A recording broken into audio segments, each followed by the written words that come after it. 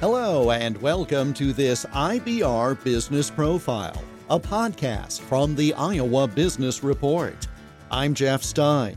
For the Business Profile segment in the 28th edition of our program, which aired during the second weekend of July 2020, we introduced you to Christoph Trapp, an Eastern Iowa content marketer known for the Authentic Storytelling Project. In addition to work for clients and companies, his efforts include podcasts and now 3 books. I spoke with Christoph Trapp via Zoom in late June and asked him to identify what it means to be a content marketer in today's media atmosphere. You know, what's interesting, Jeff, is I grew up in journalism. And back in the day when people would say, hey, how many people read your stuff? First of all, that wasn't even a question. But if they ever asked, you would say 83,000, 100,000, whatever circulation was, right? And what has happened today is we have really a content performance culture. Everything gets measured. Everybody wants to know how many people are listening, how many people are doing something, how many people are doing, are buying from us. So really what I focus on is how do we take the marketing through content marketing strategies for the most part and get it to perform. And, one way that I found that you can do that is telling better stories. And, as a journalist, you learn how to tell good stories. You learn how to write them in a way that people actually want to read them. I'm not talking about sensationalizing them. I'm talking about how do you put it all together. And today, of course, there's many, many mediums, and the competition in really any vertical is just crazy. So that's what I focus on. How do you optimize your workflow? How do you get the most bang out of your buck with your content and your strategies? With print, we were always able to say we sell this many copies, and they came up with some schema that said roughly 2.3 people read each issue of the paper, and they could extrapolate and come up with these wild numbers of people who actually held a newspaper. Ratings for radio and television have always been somewhat spurious based on recall. We now have better technology for television where they put the counter on your set box and all of that. But realistically, there's a big difference between having exposure to it and actually consuming it. And that's really what, to a large degree, I think you're talking about here is how can you get your message heard when there's so much competition at every stage, whether it's on a big screen, a small screen, somebody across the room talking. The din is louder than ever, is it not? It is so loud. It's unbelievable. And the competition, I'll give you an example. I mean, we're doing a podcast right here, and I love podcasts. I've been podcasting, my own podcast, the Business Storytelling Podcast, about 150 episodes. And podcast listening has gone down during COVID.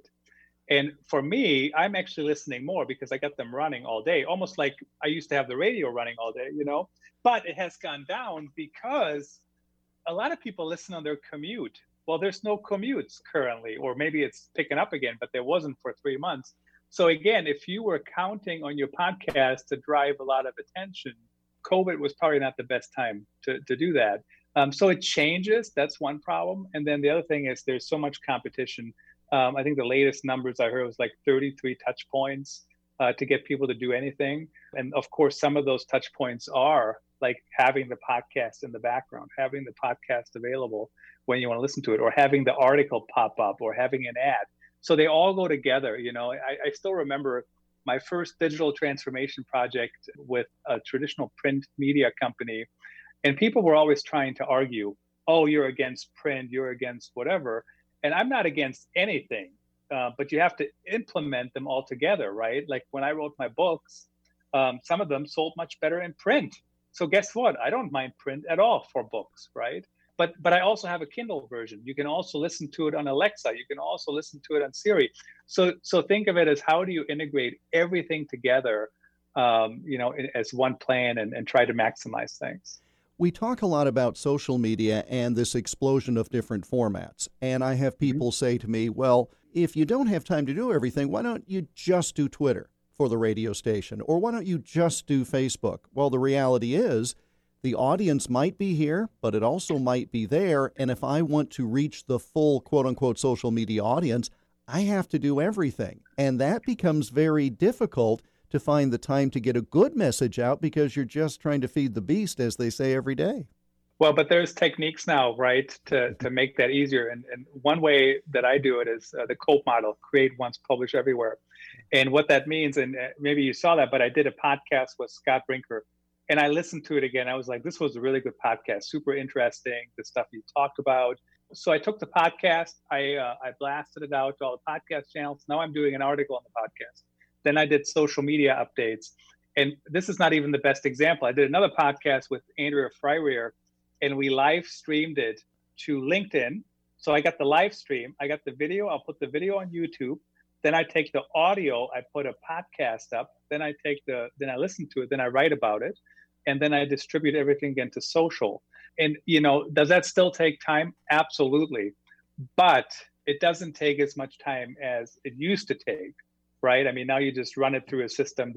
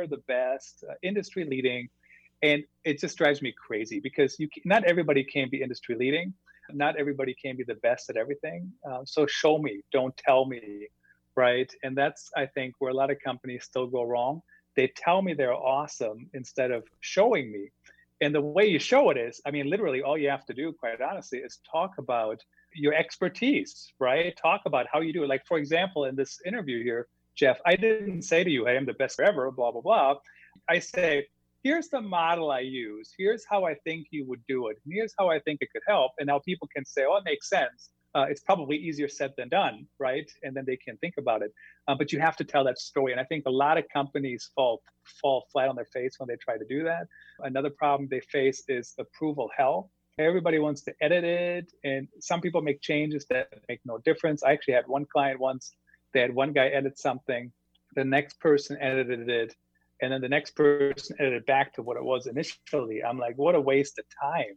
I mean, there's no impact on any of this. You just wasted money because of what you're doing. So the telling better stories, and really, I think the journalistic instinct, when you see my LinkedIn, I talk about I'm a journalistic storyteller. The journalistic instinct really can help companies do that well. And especially, too, when you're talking about marketing, you're trying to get a message in front of an audience. If you tell the audience about the product, the service, whatever, they then can make the choice. Conscious choice with all the information about whether to avail themselves of your product or service. You really still are doing journalism. If you're doing it right, you're still doing journalism because you are telling a factual story. Yep. Now, are there ways that you phrase it to perhaps not mention other products that are better than yours? Of course, because you're simply telling a factual story, but you're not including absolutely everything as you might if you were a straight business journalist. But yet we've gotten into this idea of being loud and proud and a lot of exclamation points. That is hard to break through because, in essence, what you're suggesting, I'll say, is subtlety, but that can really have much greater impact because it is distinctive these days. Yep. And the other thing is the story guide brand. Have you heard about this? But and this is, journalists do this too, but a lot of marketers don't, right? Marketers say it's about me. Here's why I'm the best. Here's why I'm great, et cetera, or my company. But in this model, what you really want to do is, here's the problem we're seeing, and here's how it can be fixed. And by the way, we can also help you fix it, right? And that's very different because it is actually a lot easier just to talk about yourself than to always put yourself in the other shoes. But you have to put the audience first. You have to talk about their problems. And you can't just say, we're the only solution to do that. What's interesting about your other comment about you might not quote everybody. So in my model, which is a little different because I'm not a software company, but when I blog about things, topics, I quote people and I quote competitors. And nobody ever complains that they all get quoted, right? Because they all want to be in the article. Sure. But it's interesting because it's like you have a partnership with one and the other one you kind of know, but they have a good quote. So you still use them. So it is in this case, it's surprisingly close to like business journalism if you think about it. But really it's lead generation, right? It's trying to stay in front of people, trying to share knowledge that ties them to you. Oh, and that's an excellent point because it then also has greater veracity and acceptance by the audience. How savvy is the audience? I was going to say the audience is savvy enough to see through some of these things, especially as they now are using so many of these tools from their home offices and basements and everything else. But how savvy are they actually in terms of using these tools and your clients then getting a message to them? Well, like anything in life, there's no black or white answer, quite Sure. frankly. There's some people who are very savvy and if there's superlatives, they'll go, yeah, whatever. You're not the state of the industry leader or whatever it might be.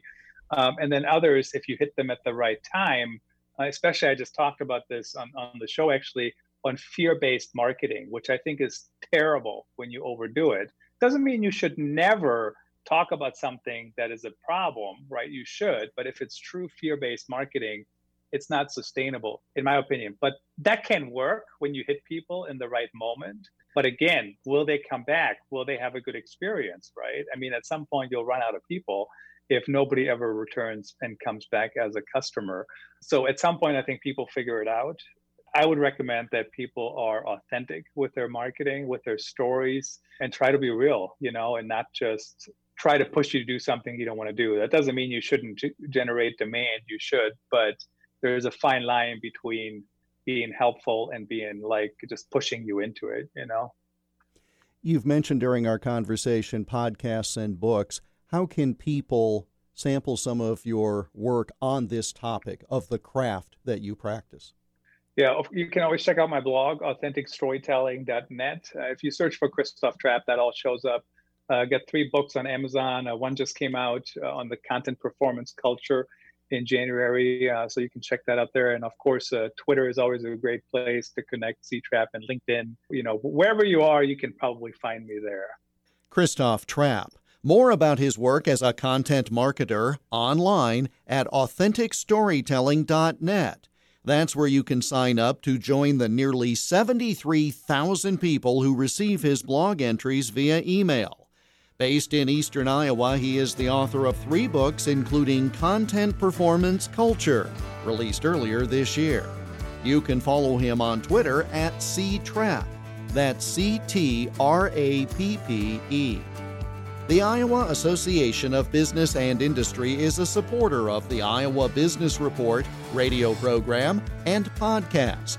The Iowa Business Report airs weekly on dozens of radio stations across the state of Iowa, with the podcast posted right here every week, along with additional IBR extras. I'm Jeff Stein for the Iowa Business Report.